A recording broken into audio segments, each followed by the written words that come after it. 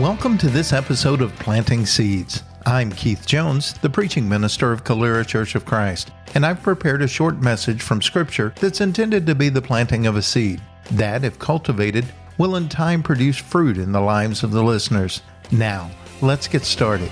The Lord bless and keep you. May His face shine upon you and be gracious and give you peace.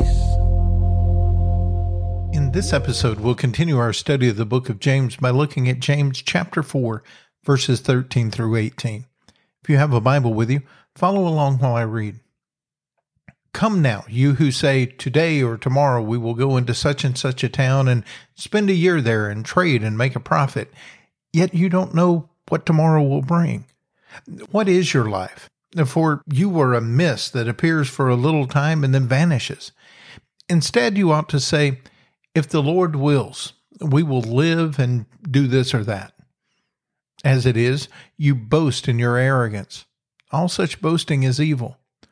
So whoever knows the right thing to do and fails to do it, for him it is sin. As James writes this section, he's continuing a contrast of worldly wisdom versus heavenly wisdom. Here, in this particular section, he's looking at how the world plans for the future versus how God's people plan for the future. Some people make their own plans for the future. They sit down and contemplate what they want the outcomes to be and make a list of steps they need to take to achieve those outcomes.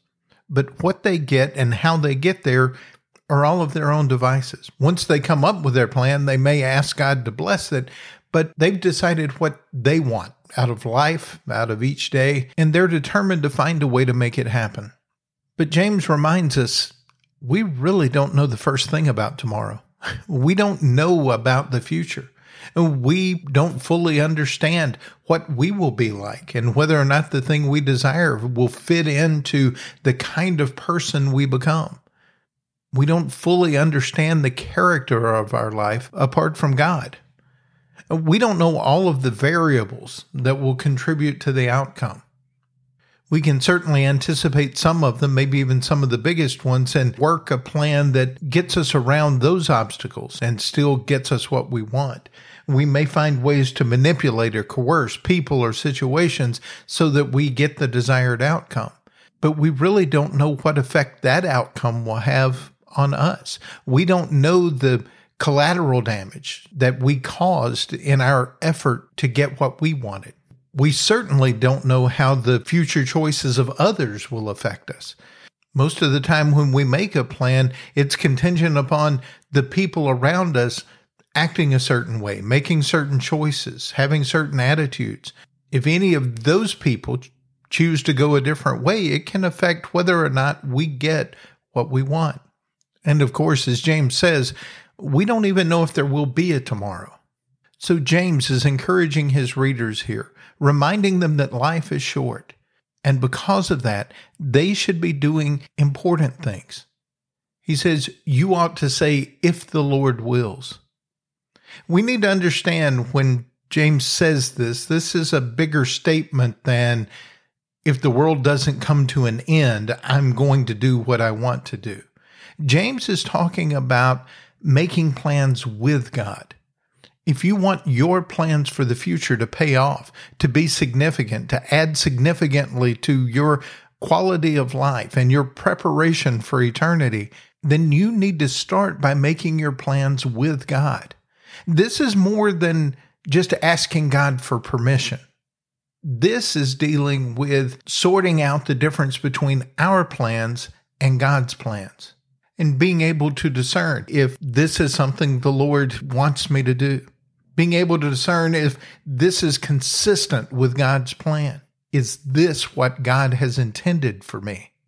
Maybe another way of saying it is, if the Lord finds pleasure in it, I will do it. If the Lord is not going to be pleased with this, if He is not going to find pleasure, if it's not going to promote His will, then I'm not going to participate in that. I'm not going to do it. We should plan to do whatever God wants done. That can be very difficult for us to accept sometimes. It's hard for us to imagine in every case that the thing that is going to fill my longing or desire is what God wants me to do rather than what I imagine myself, what I've seen in the lives of others. And it looks pleasurable, it looks exciting, and I've convinced myself that I want that as well. Specifically here, James is talking about going and making a profit, going and finding ways to make money, being preoccupied with getting rich. James reminds his readers they first need to ask, is it God's desire for me to go and make a profit? So James says, if the Lord wills, we will live and do this or that. Even that phrase, we will live, I think we tend to take as if we're still alive. And somehow, if we're still living and there are no obstacles in our way, that must be God's permission for us to do the thing we want to do. But it may be that James intends this to be a contrast to making a profit. In the first couple of verses, he says some people are deciding they are going to go and take certain actions so that they can get rich. Here he's saying what you need to do is figure out what the Lord has decided so that you can really live. And life is more than making a profit. If you want to enjoy the real life, do what the Lord wills as you go about doing this or that. Remember what Paul says in Philippians chapter 1, verse 21. He says, for me to live is Christ, and to die is gain. To be alive for the Christian means to let Christ live in us, to humbly submit ourselves to the Lord and live for Him. We're really alive when we do the Lord's will, and when we're in pursuit of the Lord's will, whatever it is, this or that, will be things that benefit our life. God only wants us to do things that are in our best interest. If we chase our own pursuits, we actually diminish life. We may find short-term benefit in making a profit, but we miss out on the good life, the full life, when we don't do things according to God's will. James goes on to say, as it is, you boast in your arrogance. Making plans apart from God is arrogant. Thinking that it's all about us, thinking that our plans are important, thinking that our accomplishments are significant is an arrogance that will actually get in the way of God's intended purposes.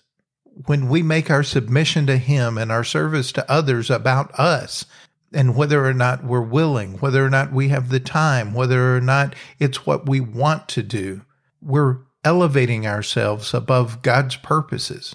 That's arrogance. That's an exaggerated sense of self. For some reason, getting what we want is often a reason for us to boast. We want people to hear about our accomplishments and praise us and affirm us and tell us that we did good. But James says that kind of boasting is evil. Earlier, we noticed that James says when we use worldly wisdom to achieve our purposes, that is demonic. Here he says achieving those things and then bragging about it is evil. So when we're planning for the future, whether it's the rest of the day, the rest of the week, or the rest of our lives, we have to constantly be asking ourselves, are we following our plans or are we following God's plans? We need to realize that just getting what we want is not a sign that God approves of it. We may have used worldly wisdom and manipulated people and coerced an outcome that God didn't want at all. Just because we achieved it doesn't mean that God wanted it for us. We have to be willing to pursue what the Lord wants us to do, and for our choices to be consistent with His plan, and to make sure that the Lord finds pleasure in what we do. Because if we're only worried about our own pleasure, we have to be careful, because that is going to put us in conflict with God. It's going to keep us from doing things that He wants us to do. And James closes this section by saying that knowing the right thing to do and not doing it is sin. How many times are we neglecting direct commands of God because they don't fit into our lifestyle? They don't fit into what we want to do. We're afraid that they're going to cut into our money and our possessions and keep us from attaining things that we want. How many times do we refuse to give to the needy, to shelter the homeless, to visit those who are sick and imprisoned, to clothe those who are naked? How many times do we fail to exercise pure and undefiled religion as defined by James, to take care of the widows and orphans, because we're afraid we just don't have enough resources? There won't be enough left over for us. Not only is that a lack of faith, James says that is sinful. We've gotten good at rationalizing why we neglect the poor, the needy, the marginalized, why we shun them rather than welcome them in. In the same way James was warning his first readers, we need to hear the warning today and make sure that we're not guilty of willful sin. Thank you for listening. You can find more of these messages on our website, CaleraChurchOfChrist.org, or subscribe to the podcast on your favorite podcast app. You can also like us on Facebook and follow us on Twitter.